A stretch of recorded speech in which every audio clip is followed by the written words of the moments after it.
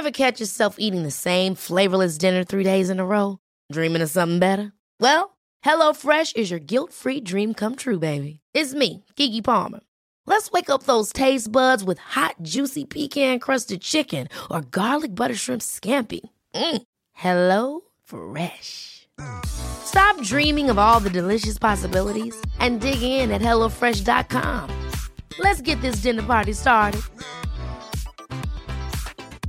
Hey, I'm Ryan Reynolds. Recently, I asked Mint Mobile's legal team if big wireless companies are allowed to raise prices due to inflation. They said yes. And then when I asked if raising prices technically violates those onerous 2-year contracts, they said, "What the f*** are you talking about, you insane Hollywood ass f- So to recap, we're cutting the price of Mint Unlimited from $30 a month to just $15 a month. Give it a try at mintmobile.com/switch. $45 up front for 3 months plus taxes and fees. Promo rate for new customers for limited time. Unlimited more than 40 gigabytes per month. Slows full terms at mintmobile.com. This episode of Canada Land is brought to you by Douglas, a mattress that is trusted by more than 200,000 Canadians from coast to coast to coast. It's a great mattress at a very reasonable price point. Comes with a 20-year warranty and a great deal for our listeners. Douglas is giving you a free sleep bundle with each mattress purchase. Get the sheets, pillows, mattress, and pillow protectors free with your Douglas purchase today. Visit douglas.ca/Canadaland to claim this offer. That is douglas.ca/Canadaland. This episode is brought to you by the Center for Addiction and Mental Health, CAMH. It's never an easy call with so many problems in the world to know where to direct the money that you donate when you want to help out in this world. But what I can tell you is that when you donate to CAMH, you're saving lives. We know about the opioid crisis. We know about the mental health crisis. They are doing the work. Help change mental health care forever. Your support will help CAMH build a future where no one is left behind. Donate at camh.ca/Canadaland to help us treat addiction and build hope.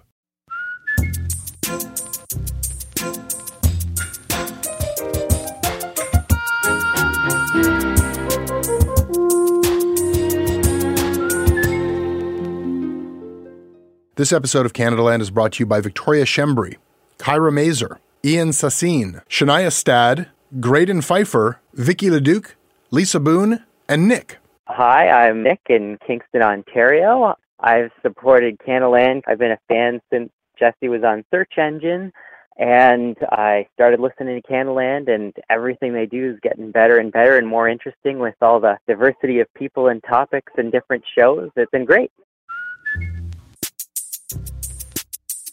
Total shit show went down at Ryerson University's journalism school last spring. Just a complete mess. This happened before the wider political stuff that you may have read about that played out at Ryerson, before the statue of Egerton Ryerson was toppled and beheaded, before Ryerson became X-University. Same dynamics at work, though. This was kind of a precursor. And I don't know, campus politics, not something that we've given much space for here in the past. Questions about the wider relevance of campus politics stories, the newsworthiness being, the chief reasons why we haven't really talked about that much. But also, I've always felt that students involved in these kinds of things, they have the right to be left the fuck alone, I think that maybe part of the point of going to university is you get to have your own little ecosystem to try shit out, to try out ideas, opinions, ideologies, personas, to wage little wars with each other and with faculty, to have a little sandbox to experiment with adult life, even public adult life, but not so public, You've got little university campus versions of the university newspaper, university politics. Students need a safe space to be wrong, to fuck around and find out. So hauling a campus controversy onto a national stage, that never seemed fair to me. But this one was not up to me. This one became national news all on its own. And people got hurt. All right, here's what happened. Last fall, a student named Jonathan Bradley began his 4th and final year at Ryerson's journalism program. His identity as a devout Roman Catholic may have made him a bit of an odd man out within the student body. But this was not about just who he is. It's also about what he did. To fully explain the context for everything that came next, you need to recognize that Jonathan Bradley had a bit of a libertarian edgelord thing going on. He had written an op-ed for the right-wing Post-Millennial website calling for all equity, diversity, and inclusion offices to be removed from all university campuses across Canada. He was poking the woke, and the woke got poked. His editor at Ryerson's student newspaper asked him to maybe not come to their staff pub nights as a consequence of his post-millennial hot take, as his presence might make his classmates uncomfortable. And why am I even talking about this? Will next week's show be about who got a longer turn on the playground swing set? All right, I'm getting to it. Bear with me. There's a point here. Seriously, you got to trust me. This gets so much worse. The next thing that happened is an old classmate of Jonathan Bradley's from high school posts screenshots of a private Twitter direct message chat they had 3 years prior when Jonathan Bradley was 18 years old. And these private DMs are cited on Twitter publicly as proof that Jonathan Bradley is, quote, a bigot and a transphobe and a homophobe. This was a very public calling out and damnation of Jonathan Bradley. Both Ryerson and the Eye Opener, the student newspaper, were tagged in this tweet, suggesting that consequences were being requested. But I cannot tell you what those previously private DM messages by Jonathan Bradley, this proof of his alleged homophobia, etc., I can't tell you what those messages said because the student who posted them deleted them after Bradley initiated a libel lawsuit against her. And to tell you the truth, I'm kind of glad that I don't have access to those messages because whatever they said, these were private messages sent by an 18-year-old, and I do think that still matters. What I can tell you is that because of those private messages getting posted and then getting disappeared, other people went through Jonathan Bradley's public tweet history and found that years earlier, again when he was 18 years old, he had tweeted that the Bible says that homosexuality and transvestism, which is how he put it, are both sins. Asterisk here, I guess, to say that while the Catholic Church does still read the Bible that way, and certain strains of Judaism agree, others interpret the Bible very differently. Anyhow, Bradley was then fired from his volunteer job at the student newspaper. The cause for that firing being, how can Jonathan Bradley be assigned anything? How can he cover any news story impartially as a reporter while he harbors his beliefs, given that there will potentially be queer sources in any story that he might be assigned to? Okay, so after being fired from his volunteer job, Jonathan Bradley lawyers up and launches a human rights complaint against the student newspaper, claiming that this is a case of religious persecution. And then Barbara Kay takes on his cause in a post-millennial write-up. The National Post then gets on board. They feed his grist into their mill, and away we go. I am not nearly done yet. Last February, under lockdown, the Ryerson Journalism School held its semi-annual general meeting online. This is not usually a very popular event, but this time something was clearly up. Over 80 students were in virtual attendance. Undergraduate Director Lisa Taylor, School Chair Janice Neal, and other faculty members in that meeting are confronted about Jonathan Bradley, whose name few dared to utter, fearing legal repercussions, perhaps. Now, at that point, Janice Neal, who ran the J School, she had declined to comment about Jonathan Bradley to the student press, not wanting to weigh in on an ongoing legal case. But Bradley had since threatened yet another student with a libel suit for allegedly defaming him online. And so the students demanded to know what were their teachers going to do to protect them from their litigious classmate. It was about how a lot of our community at RSJ currently feels like our school is an unsafe space, and so what the faculty was planning on doing about that. And if there were going to be any statements that would be released, not about what the legal matter of it is, but what the school is going to do to make this safe space again for us. This was the response from undergraduate director Lisa Taylor.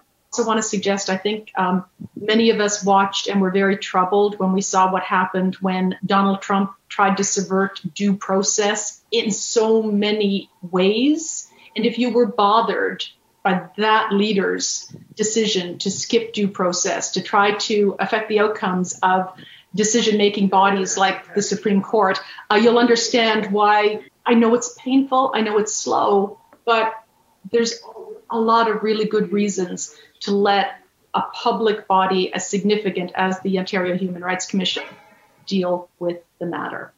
A video clip of that remark was then taken from the larger live stream of that whole meeting and posted to Twitter by an outraged student who said a professor has likened student demand for better support for queer students to Donald Trump trying to steal the 2020 U.S. election. People, are you getting the picture yet? The campus bubble got exploded here. Anything you say, anywhere, can and will be held against you in a court of law. Yes, an actual court of law, or in a tweet, or in a national newspaper. All bets were off. Everything was now deemed recordable and reportable, and so it was. Students began collecting demands, grievances, years of testimonials, covering dozens of topics, and assembling them into a broad open letter signed by hundreds of current and former J School students. And right before that open letter was published, Janice Neal and Lisa Taylor stepped down as the heads of Ryerson University's journalism school program. The letter then comes out, and I don't even know where to begin in terms of describing this open letter from the students. And for reasons that we're going to get into, I don't think that I should do so alone. So joining me here is our reporter, Charisse Sucharan. Charisse, hello. Hi, Jesse. I think that there might be some people out there wondering why I'm so worked up about this open letter months after it came out. Well, why are you so worked up? All right, there are layers to this. My first issue is with the connection to Jonathan Bradley as the catalyst for the students saying, over the past 3 weeks, we have watched our program's leaders fail to condemn homophobia and transphobia.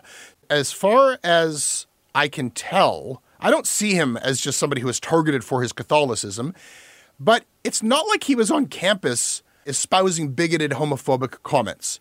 At any campus, there are people wearing a kippah, or there might be people in a niqab who might be suspected of harboring fundamentalist religious views. And like the way in which his beliefs became public were not super cool. Well, is this freedom of speech or freedom from consequences? I would say that maybe this is just a consequence of speaking your beliefs in this context. I mean, it wasn't just the high school tweet. It was the article in the Post-Millennial. It was several months of these students being in class with this person and sort of the tension that created over that time period, which led to the explosion at the town hall. Well, that is interesting. And I know that you've spoken to a lot of his former classmates. You heard a lot of anecdotal stuff about the kind of provocations that some people felt that he made on the regular, and something that I think in this context, students were saying to faculty, we need protection from. For years, faculty have repeatedly fallen short of treating students with decency and respect, often belittling their experiences and feelings. Students have consistently felt bullied, emotionally neglected, and hurt by administrative staff. Students are regularly expected to report on stressful and potentially traumatic events.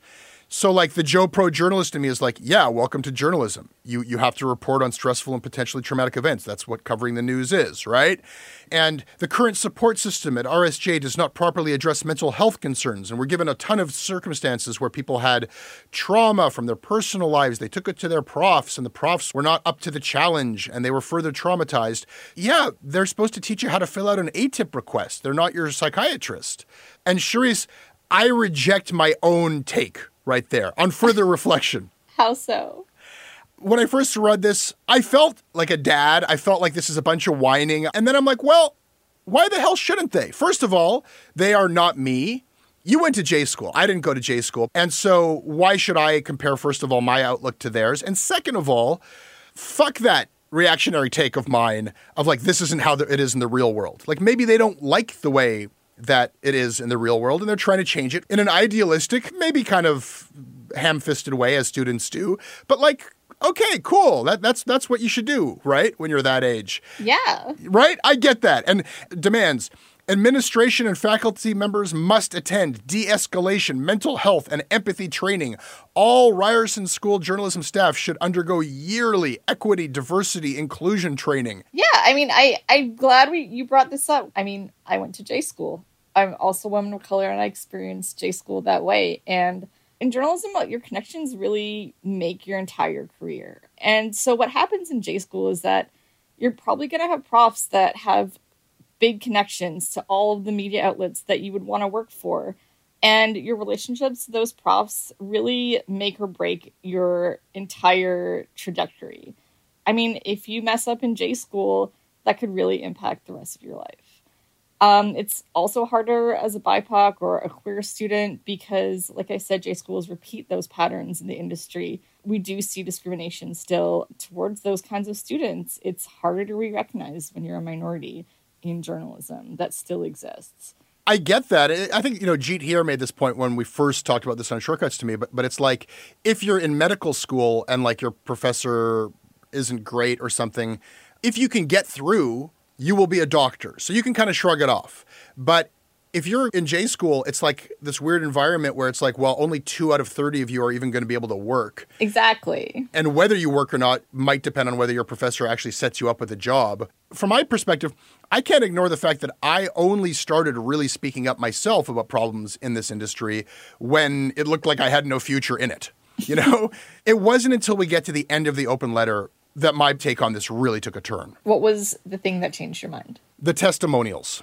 What follows in this very long open letter is a collection of student grievances from some students who provide their names, some students who don't.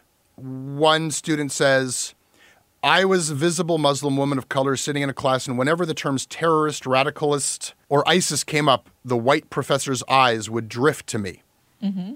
I don't debate that was the subjective experience of that student, that's what they perceived, but that's just one person, that's what they felt happening. Another student says, administration doesn't care about anyone, let alone a sexual assault survivor. An anonymous student said that. One student said a professor had behaved inappropriately, we don't know how, and they complained about it, and then they were targeted by 2 professors who sent multiple threatening and harassing emails. Mm-hmm. Right? So these are very subjective experiences, and some of them are like allegations and accusations. And there is no evidence in the open letter that there was any effort made to verify whether these allegations, whether these things actually happened. Right. And there's also no evidence in the open letter that the people implicated by this, some of them by name, were asked for their side of the story. Right. And so one thing that is at a fundamental level with any journalist or aspiring journalist, a shared set of ideals that I can't get past if we're incompatible with, is you don't publish allegations against people unless you try to find out if they're true and ask them for their side of the story. So I want to just say that I think we understand the letter in a fundamentally different way. After conversations with students that were part of the organizing of the letter, I came away from that understanding it as a way of the students to communicate with the faculty and to have a dialogue that they had no other way of having. And so I don't regard it as a work of journalism. And what's contained in this letter is a series of personal accounts. From what I learned from the students that helped organize it, they claim that they're a leaderless group. Nobody is necessarily stepping up here to say that they're the publisher or they oversaw every detail. This was a collaborative effort, and it was really their way of giving every student at the school an opportunity to kind of say their piece. It's not a reported piece. But that's it right there. That's the thing. It doesn't matter what you call it because it's a published allegation or a list of public allegations. And that's the big journalism lesson here, is that it doesn't matter if you're on Twitter, doesn't matter if you're in a meeting, doesn't matter if it's an open letter that's just meant to be between you and your professors. If you publish it publicly, then it could have the same impact as any other published report. And that's why we do journalism. That's why we check to see if it's true and we ask the other side for their side of the story, because this did have impacts. It had the kind of impacts that journalism has. But is every published piece of work a piece of journalism? I don't care. Arose by any other name. I don't care if you call it journalism or not. Journalism is just a practice by which we try to arrive at a defensible report. It's not always true, but you try your best to make it true.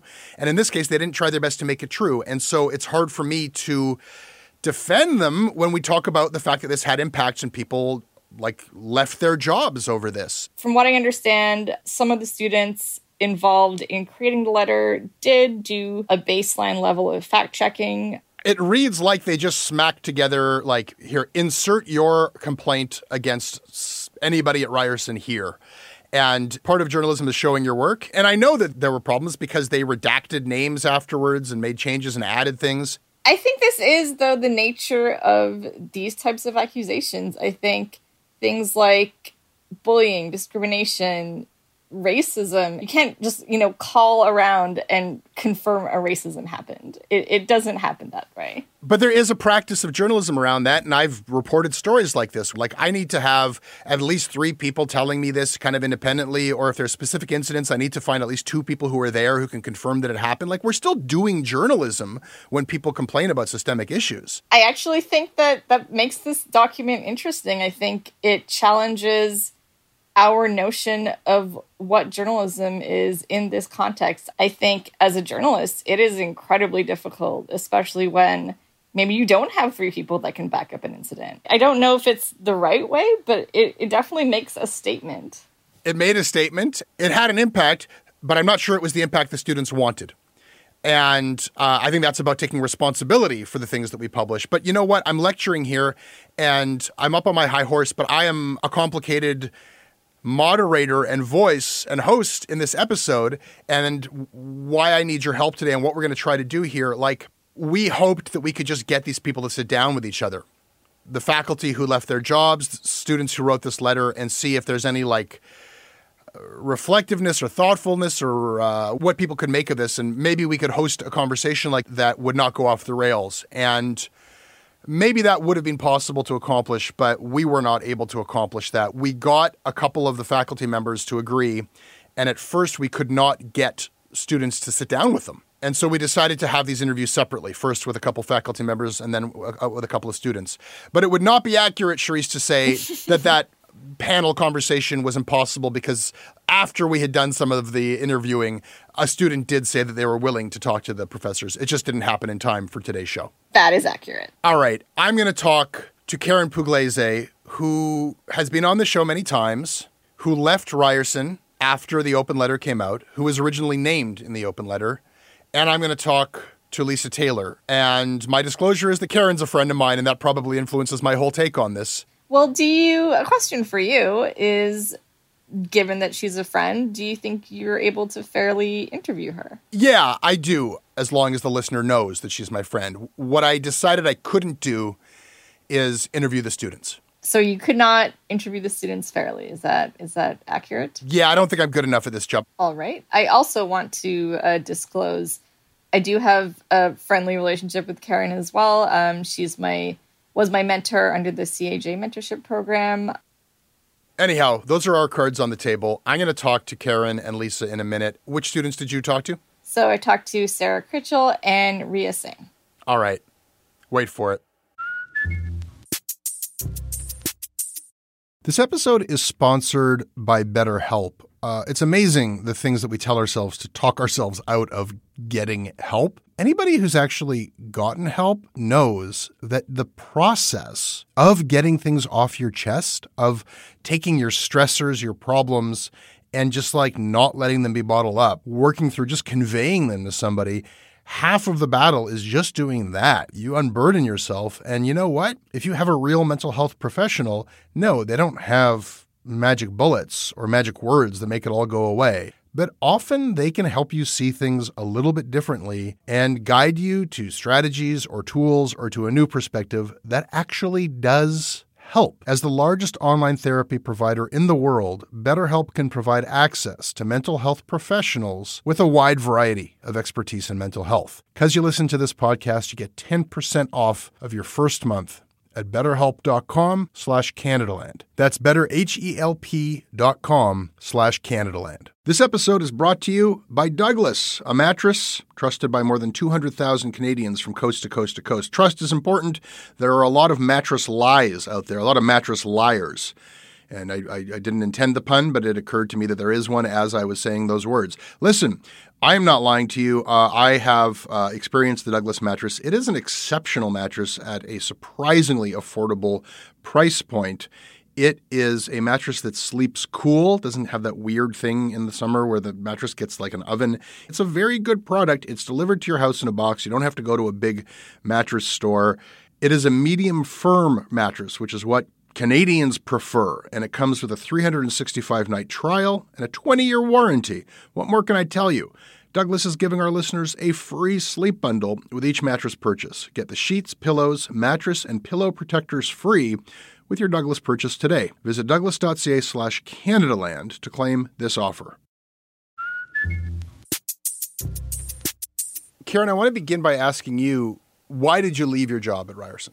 Well, it was just such a hard year teaching during the pandemic. The students weren't happy. I wasn't happy. And then a third of it is just confusion over everything that took place at the university this year that I guess we're here to discuss. Lisa, why did you step down from two of your roles at Ryerson as undergraduate program director and associate chair? I stepped down because I felt that to continue in the role might be framed as me being antagonistic or indifferent to the chorus of student voices that were saying something big has to change here. And the only one that was in my control was my role. So I stepped away because I was afraid that continuing might be harmful to a student. The students issue a list of demands, none of which included your resignation or Janice Neal's resignation. I think it's only reasonable to suggest that there is a perception that you are somehow responsible and acknowledging responsibility for this institutionalized racism, unsafety, discrimination, trauma, abuse. Are you taking responsibility for those things? I realize that is a reasonable inference one might draw from my stepping down. But in the kind of risk analysis, I was willing to wear that. I'm willing to wear the fact that there may always be a cloud around my name that suggests I was indifferent to the interests of students from equity-seeking groups.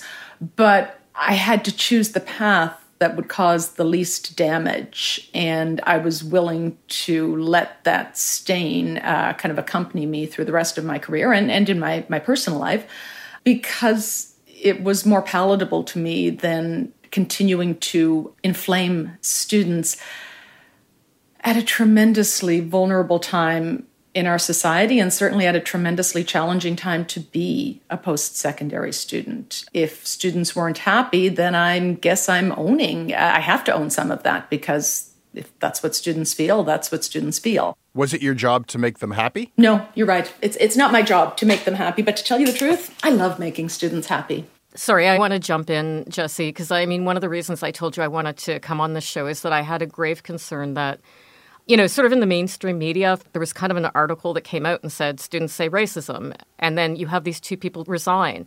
And it would be easy to jump to the conclusion that they had done something. Janice and Lisa were really, I think, beloved by many students. Some of them have come and told me, who were involved in the letter, that they didn't understand that this was going to be the outcome, was going to be the resignation of these two women. I feel like they fell on their swords for maybe mistakes that other people in the department have made, including myself, and it's not fair that they wear it. And nobody's saying that. Karen, you've kind of made clear why you're here today, I guess, so that somebody says something, lest everyone just conclude, here is the problem, it was Lisa and Janice. That is not your perception of this. And the problem's not dealt with. Lisa, why are you speaking with me today? Well, I initially said yes to this interview because of what you told me you had originally envisioned here, and that was a chance to sit down in real time with some reflective students to better understand this, because we are 6 months into this, and I am not disputing that there are people who clearly feel I failed them and failed them in really fundamental ways. But as journalists, when someone makes a big statement about systemic problems or entrenched problems, the first thing I would say as a journalist is, okay, so Jessie, what's an example of that? And I have been reaching out to students. I did a quick tabulation, over 100 current and former students in the past 6 months, people who signed letters or who wrote to me to say, can you sit with me and help me understand the specific times so that I can make sure that these things are never happening again on my watch, wherever I am or in whatever role I'm in. And if you don't feel comfortable with me alone, bring a friend. If you don't feel comfortable with me knowing it's you, set up a burner email and send me a note. Like, let me know about these things. And I can't get answers to what's an example of this. Mm-hmm. So I still don't understand. And man, I want to understand. With specific reference to what the students want to achieve, the idea of decolonizing journalism and journalism education, the idea of representation and diversity, and taking those ideals and translating them into practice can be very difficult. And it's one thing to say, not only do we want BIPOC faculty at every level, but we want it with people who have the experience in the industry. To have you on faculty, to have a Indigenous professor who has run a newsroom, I don't know if there are 4 people in Canada. They're exactly 4. They're exactly 4? I got it right. Bingo. So to lose that feels like the opposite of the intention. Though there was some criticism of you that was then redacted, there was no call for your dismissal. There was no... Right, and I want to correct you there. The criticism of me was not redacted. Your name was redacted. The tip of the hat to me, I think, was redacted. Because the way it happened is there was initially that big part about Kathy English. They accused Kathy English of being responsible for Maxime Bernier meeting with the editorial board of the Toronto Star at an all-white meeting. She was not responsible for that. She did attend that meeting, which became kind of a mark against her. They did issue a correction to that error. Some of the things in there might not have been true or fact-checked, but overall it doesn't erase the fact that there's problems in the School of Journalism, even if there were mistakes in the documents. So I don't want to piss all over the students. They got a lot of pushback and they don't need any more. But my name was in there right after because I replaced Kathy in teaching the critical issues course that we call Journ 400. And they said, this is an improvement, but there's still more to do. But I'd made a comment vaguely on social media on this BIPOC site. And one of the students who was involved in the letter wrote me back and we had this private discussion. And I said, you know, these 2 people just resigned and they were friends of mine. I know Kathy English. She's a friend of mine. I'm not trying to interfere with what you're doing, but you used my name. And in this way that kind of looks like I might have had something to do with this. And he said, I'm absolutely sorry. I thought it was a compliment. I didn't see it as weaponizing your name. So they redacted that part. The complaint that doesn't name me is still in there. And it basically says that according to the timing of the complaint, it would have to have been like really the first or second class that I taught, that I acted in a way that made them so uncomfortable they couldn't come and see me about a problem. You know, it's Zoom, and you know, Jessie, sometimes I make stupid jokes. I mean, I don't know what I did, but I'm willing to believe that I did such a thing and made somebody uncomfortable. And this comes down to the problem. Nobody feels safe talking about it. There's no safe space to, it seems, have any of these discussions that I'm just so used to having in newsrooms, you know? So did you leave then out of solidarity with your friends and support system? Did you feel safe? No, I don't feel safe, but I knew that taking the job. When you go in and you become a BIPOC professor, a few things were explained to me by other BIPOC professors. And it's that you are going to be asked to take some of the most challenging courses because the students want these courses and they want them taught by people with lived experience. And God help you if they're mandatory course because it brings in everybody, including people who feel this topic is being shoved down my throat. And you will get it from both sides. You'll get it from the students who think you're not going far enough and you'll get it from the students who don't want to have this discussion in the first place. So that was kind of like the Journalism 400. And I did get statements mentioning race and identity and gender back in, the reviews. The majority of reviews were constructive criticism and helpful, but there were 5 that were intended to hurt. And those count when you're getting tenured, right? People look at those evaluations. Those 5 negative student evaluations. Mm-hmm. Lisa, to this question of safety, it's unusual for there to be a Google Doc that the whole country is looking at. This all became national news in a way that I think is more or less unprecedented. Did you feel safe in your role at Ryerson? I don't know how to answer, did I feel safe in my role? I do. I mean, let's just unpack the multiple layers of privilege that I'm existing in here, okay? I'm a straight, cis, white woman who's a tenured professor. Things are, okay. I have a job that sustains throughout this. I feel disappointed in myself and in circumstances and in the fever pitch that the pandemic put so many of us into. What did you do wrong that you would do differently if you could do it again? 2 things. Figure out how to work faster. There were unmet student needs. I was working my damnedest to meet student needs 7 days of the week at the expense of my own family, my own middle school learner. I put this stuff first because it's my job and it's been a job of such. So what's your regret, that you didn't work 8 days a week? By your description, that sounds like quite a lot. Yeah, well, but we all had to work differently. Everything slowed down. Everything took more time just when student need was pitched even higher. The reality that I think is more born of hubris than pandemic is this. When you have an awful lot of students coming to you with problems, when you solve problems, when those students, give you the real or virtual hug or thanks or high five that says, wow, you helped me. This is, this saves me. This funding means I can get a Metro Pass, whatever. It's very easy to feel like you're doing your job. And my critical thinking miss was to say, okay, I've got a lot of happy customers coming through the real or virtual door. But who am I not hearing from? Who's out there who maybe has a problem that isn't reaching out and asking me to solve it? Do I need to do more outreach? I really wish I'd reminded students more regularly of all the different systems that the chair, Janice Neal, had set up to make anonymous complaints. I wish I had spent more time going to first-year classes, as I normally do, saying, hey, if you should talk to your prof about a problem with them. But if you can't, talk to me. And if you can't talk to me, and then we would go through the list right down to their own course union and say, find someone you trust and let them help you speak truth to power, but don't suffer in silence because you're here for the best education we can give you. So hold us accountable. I want to jump in on something that Lisa said too. It's very easy when you've got students who are coming to talk to you. There's one student who's in my investigative course. We talked about a whole bunch of things, and so you kind of feel like, oh, I'm doing great. I'm approachable. And I was really sideswiped.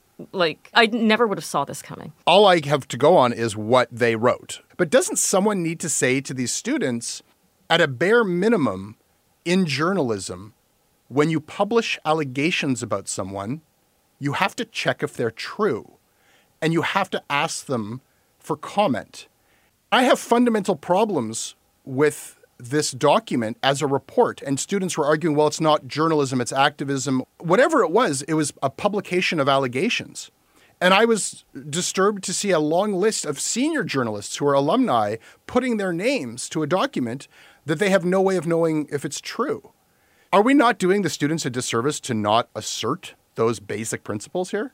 I'm glad you are. I both can't and am really vexed that I can't. I can't because it looks like entirely self-defensive behavior. If the medium is the message, I am not the medium for this one, okay? It can't come from me.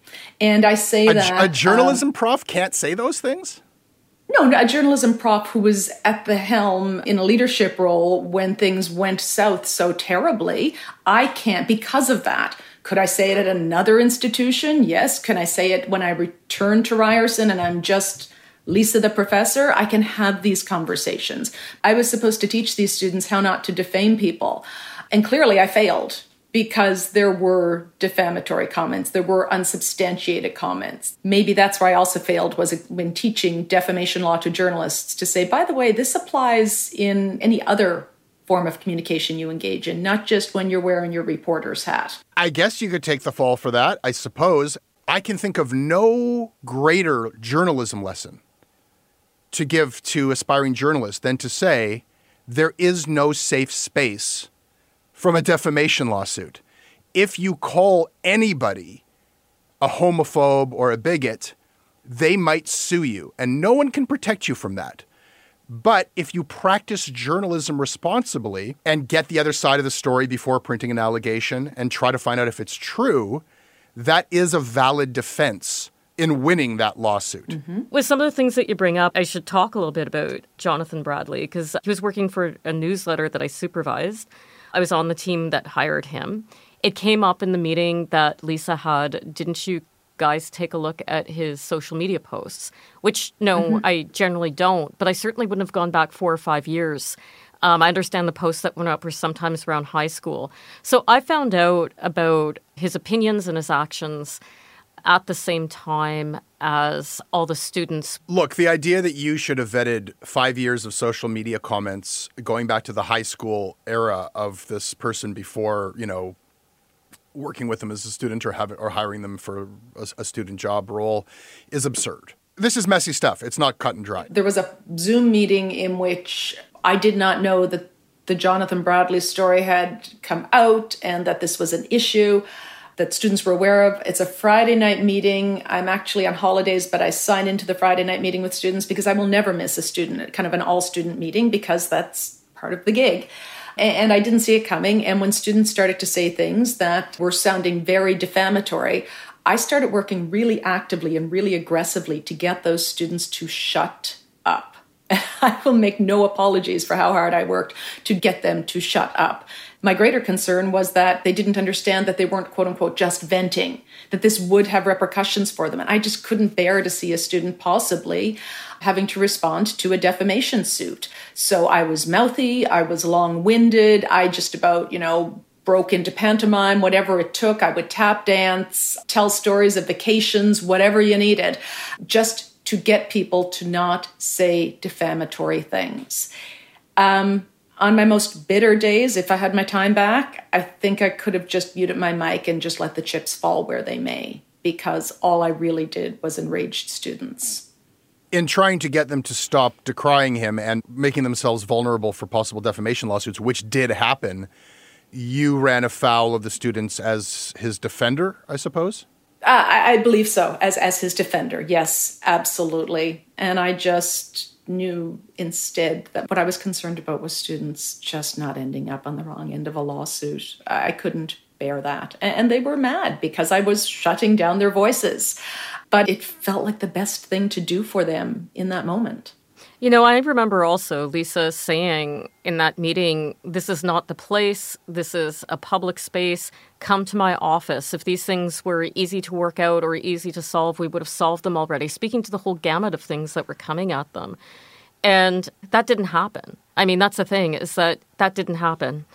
Everything was so heated and weird this year. Like, the students weren't the same. When we started this year, there were students who never turned on their camera the entire year. There were students who had meetings with me and didn't turn on the camera, and I was concerned about some of them. So, I mean, I don't think we can discount either that there was an overwhelming amount of mental health issues coming out of the pandemic that we just, as professors, but I think also the university, we all felt very overwhelmed with. I hope the students come on at some point and talk to you, because I feel like I'm talking for them and I don't want to do that. Listen, you're describing something that everybody experienced this past year, that there was widespread mental health, just wellness was difficult to maintain. And it doesn't strike me as a huge surprise that in almost every aspect of society, a lot of pre-existing circumstances came to a conflict point. There were breaks that were a long time coming, and revolutions are messy. Mm-hmm. And heads are going to have to roll, and in a school, they're the customer. And I guess ultimately, if enough customers get together and say, we are unhappy and things have to change, well, the customer is right. They're not the customer when they go into newsrooms. They're not the customer in schools as well. But Jesse, I can't believe that I'm going to be the one to tell you, there, it's not as bad as you think it is. I do need to believe that in time we will see this through the lens of, we were all really, at a fragile place. February, the cruelest month in any regular academic year, and now let's just add a pandemic. I think that a lot of students may wake up in a month, in a year, and go, glad we fought the big fight, but the kind of collateral damage was greater than it had to be. I hope there will be that recognition, and I'm willing to say, as someone who, is part of the collateral damage, that what comes of this could be better. It could be worth it. It could be worth it overall. Karen, you may be the first person in history who's joined CBC management and receiving less political clusterfuckery. That might be the first time someone has found a refuge in CBC management. If I'm going to be 100% honest, I worked really hard for my career. It didn't come to me easy. I've made mistakes. Oh God, if I made mistakes.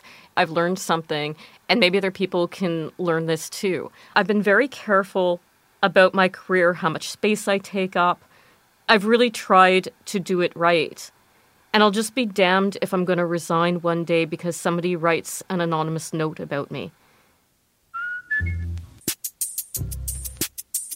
You've just heard from members of the Ryerson faculty. But there's another side of all of this, the students. I sat down with Sarah Kushel, Ryerson alum and former editor-in-chief of The Eye-Opener, and Ria Singh, a current student and one of the organizers of the Open Letter. Here's what they had to say. I'm curious how it came to be. Can you explain kind of how this came together? It was just after Zoom calls and talking out of frustration to each other about what was going on that we realized, okay, let's utilize this frustration into action. We decided that we're going to send a bunch of emails. And if that doesn't work, we're going to push for meetings. And if that doesn't work, we're going to come out with a letter. And we gave them the opportunity. And now we're just going to put it out in the public and be this is how we feel. So it probably was within 3 weeks to a month that it took us to put the letter together. At the beginning, we consistently emailed them being listen, we really want to have another town hall where we can discuss this. We want 2 specific profs to be there. And we want these specific people to be there because they are part of the issue, because they are in a position of authority in the program where they can actually create that change. But they kept coming back being we can only do one-on-ones, or we can only do one-on-ones, but you bring a friend. And a lot of us were we don't feel safe with just doing a one-on-one because we feel we might get gaslit. We feel we might get bullied. And so we want it to be in a bigger setting where we feel safe with the backing of students. And I think there were also a lot of interpersonal meetings that people had before this whole conversation was starting to kind of gain traction among the collective. I've had multiple conversations with individual profs, including the 2 who resigned, Janice and Lisa, where I've kind of brought up my personal concerns. I've brought up concerns that I've witnessed as a result of being at the school for so long, as well as in a leadership position at The Eye-Opener at our campus paper. And nothing was really yielded from those conversations. There was always kind of a bureaucratic reason why we couldn't get the support that we needed. I'm certain that other students had those conversations as well. I know that they did. And I think that that's kind of why we all eventually came together and wanted this group approach instead, because there was evidence that these one-on-one meetings don't work. What was it that you were seeing that the administration wasn't addressing? From personal experience, there was a lot of empty promises. I remember we kept talking about this one thing that Lisa had mentioned at the beginning of first year. We were told that if you ever need help when it comes to mental health, if you ever need any sort of help in any way, we are here for you. And it was very much we are your family. We will help you in any way that we possibly can. And that kind of was just thrown out the window once school fully started. I had a personal incident that happened that affected my education for a good year. And I finally went to our academic advisor. I just sat there crying, and they were very nice about it, but they were listen, there's no other choice. You will have to take an extra year. And then I think it was 2 months later, I was told a completely different story from another prof. And there's so much miscommunication, and there's so much like stress and burnout that comes from all this miscommunication, it feels like a very hostile environment sometimes. So yeah. And did you have to end up taking the extra year? I am currently taking the extra year, yes. I would agree with everything Ria said. There was such a malicious response at times when a student wouldn't be living up to expectations. I was told that I don't belong at Ryerson, I don't belong at journalism school because I made a mistake in an assignment. And like Ria said, it wasn't about the learning for this particular prof. It was about, you don't belong here. I know a lot of students felt like journalism school only was really there for you if you were turning out to be a kind of cookie cutter journalist, either meant for the CBC or the Toronto Star, and that's it.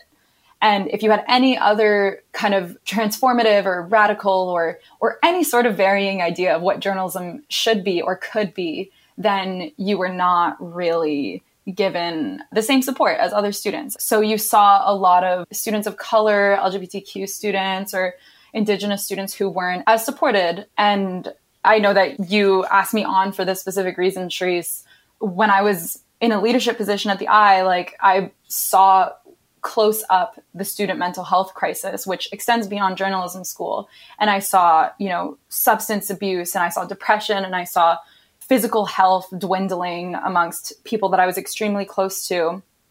And I communicated these issues to administration when I felt like I was in a stable enough position mentally and emotionally to do so. And it yielded no results, like I said. People were coming to me as their editor-in-chief. My approach to leadership was very community-like. I felt like we were all kind of there for each other in the way that the university was supposed to be. And yeah, it was my personal decision to do that. Yeah, not every single editor-in-chief is going to set the same boundaries. One student would come to me about, they're losing hair because of how stressed out they are and because they need to work 2 jobs. They need to work at the I and they need to work at the Ryerson gym, and they need to be a full-time student to graduate in time. And then another student would be breaking down about like familial issues, and another student would be dealing with substance dependency issues because they are dealing with, the financial stresses of paying for tuition and having to take out loans and owing so much money, et cetera. So when I spoke to another prof, this is like a separate conversation from the other one I mentioned, I kind of broke this all down to her. Again, same result. This professor just kind of nodded at me very sympathetically, and there's not much we can do. And out of that conversation, I was offered to do like a mental health talk with like a first year lecture room or something. And sure, like that just kind of feels like a response where there's even more labor on me now. Right. I mean, as a student, if you're facing these kinds of mental health issues that you mentioned before, like what would it look like if you went to seek support? Can you kind of explain that? Yeah, like there are a lot of options that are there. However, the options are so restricted that it's so hard to access them. The first thing that we were always told was, go to your prof and have that conversation with them. But then usually the prof never knows where to direct you. And if they direct you to Ryerson Counseling Services, that has a wait list of over like 8 months. And it all kind of goes back to the academic advisor. And it is obviously not on the academic advisor to cure their, mental health but to provide resources, because that's their job, to help them and direct them to where to go. And it ended up just me like literally just dropping it and being like, you know what, I'm going to do it on my own. Thank you for motivating me to do it on my own, because you did nothing to help me. So it's incredibly complicated and also very tiring to actually get help. And to the point where like I found myself literally just like calling a suicide hotline, because that was the most accessible thing that I could actually get to, that had nothing to do with my school. Because even like our hotline at our school, it's just like waiting on the phone for like 30 minutes to talk to someone. There are students who genuinely cannot wait more than 1 day, or wait more than a week, or wait more than a month to help them like save their life, or like guiding them through a certain tough time in their life. So, I mean, after all of this, and then there's the meeting, and then the letter sort of like in the process of happening, and then there's like the moment when like Lisa and Janice resign. What was the reaction to that? Or what was your reaction to that? I thought it was a cop-out, honestly. I know that they did that to open a space for someone else, a person of color or a person who identifies as a member of the LGBTQ community, to take on this role because that's what students wanted to see, because they can identify with someone in a person of his power. But their thought process of it was that I'm going to give this position to someone else. But how we saw it was that there are all these problems that you are not willing to address, and your decision is to resign. Instead of resigning, you could have just sat down with the students who have been asking you to talk with them for so long and discuss about the improvements that you can make. You can leave if you want, but don't leave with a complete mess on the table. Also, I think the coverage of it really worked against students. The two profs had resigned like hours before the open letter was put out. And there were a couple articles that were erroneously reported that stated that following an open letter charging racism and all of this, two big profs resign, etc. And it just kind of ended up putting such a narrative to it of victimhood. I don't even think resignation was something that we discussed. Like, it was never a topic that even came up in our minds in terms of, oh, these profs should resign. The timing of the letter right after the resignations, was that planned? No. Well, no, because we didn't know about. We were all shocked when they resigned, they resigned over Twitter at like 11 p.m. and at 7 a.m. right before the morning that we were putting it out, or sorry, that the students were putting it out. Yeah. So no. Right. And at that point, did you think that like, oh, maybe we should hold off? Like, was there a conversation?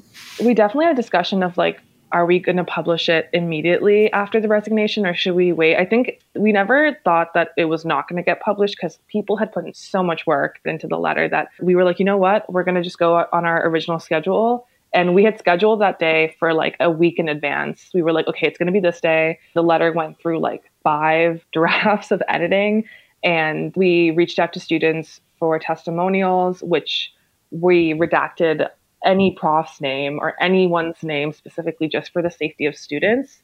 Even if it was anonymous, we didn't want there to be any bullying or specifically things to the testimonials, but we did include one former prof's name. And then we had decided that a lot of students had come to us and been like, hey, we actually have testimonials of our own. Is there any way that we can add ours to make it longer? And we were like, of course, that's perfectly fine. And we put it at the bottom that there's going to be specific testimonials that are going to be added preceding the publication. And we made that very clear in the statement. And then we had, I think there was a factual error that we had, and we had to correct that one. And we removed that prof's name, and we also redacted that just for, again, the safety of students. And, you know, I understand the critique and criticism that we get for, I guess, that specific error. And, you know, having like changed in some sense the statement, which was just honestly correcting that factual error so it wasn't wrong. And I think a lot of people over dramatized it in terms of that, like, oh, this was another document that came out. Like, what's their true statement? It's like, we just corrected ourselves. Like, anyone within a field where you have to do fact checking and your research to make sure everything is correct and you're not spreading misinformation. Sometimes people slip up in the smallest ways, and unfortunately we did, but we have to acknowledge that, especially as journalists. We have to acknowledge when we're at fault for certain things, especially when we're trying to confront people for their faults.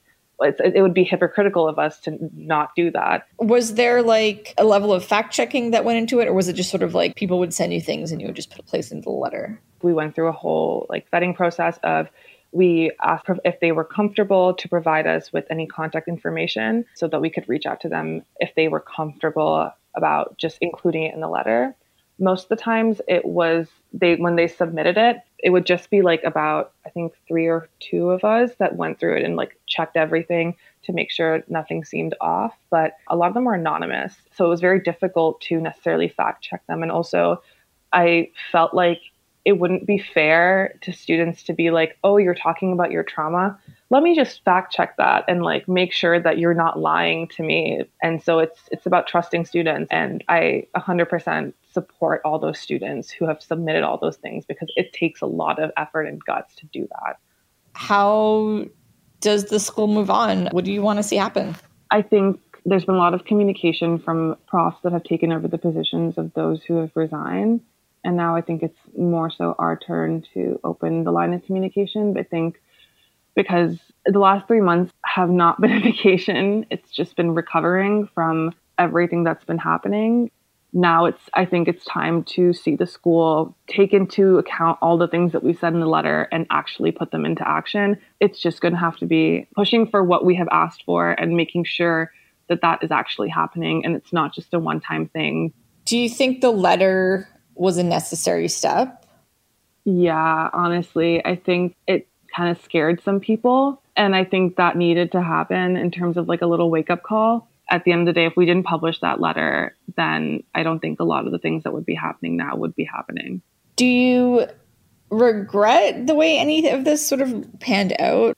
You know, when this letter came out, you saw generations of journalists who've been to Ryerson agreeing with it, supporting it, saying that everything in this letter is the same issue that I dealt with 10 years ago. And I haven't seen any sort of catalyst for action the way that this letter has accomplished it.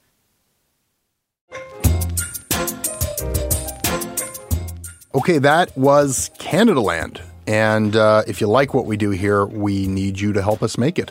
Click on the link in the show notes or go to canadaland.com/join. We're on Twitter at Canadaland. You can email me at jesse@canadaland.com. I read the emails that you send. Once again, I command you to subscribe to The Backbench.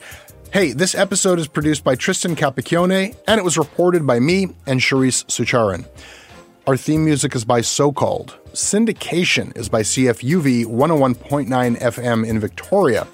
You can visit them online at cfuv.ca. Hey, if you're hearing this message, you are not signed up for our premium version of this experience, and we make it good. No ads, bonus stuff, and other stuff, t-shirts and stuff like that. Just go check it out. We make it nice. Canadaland.com/join or the link in your show notes. Takes like a minute.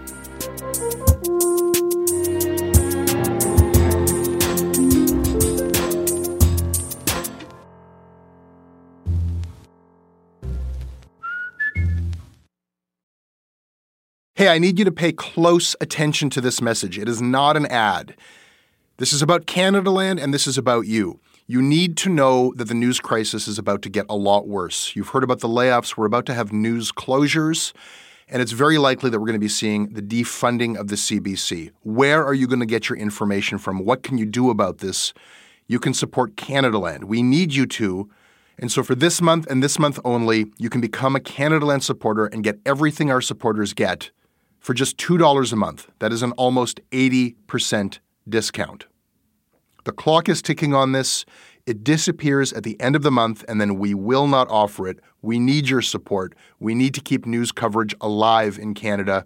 Go right now to canadaland.com/join. And thank you.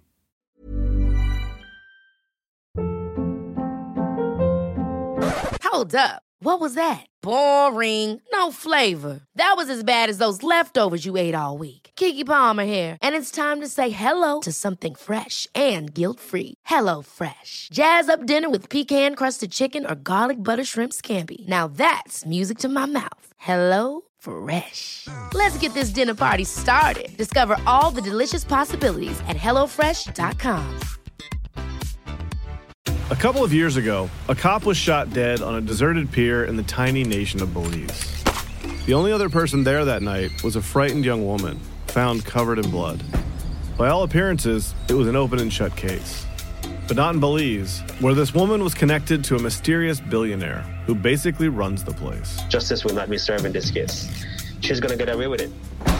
Or will she? White Devil, a Campside Media original. Listen wherever you get your podcasts.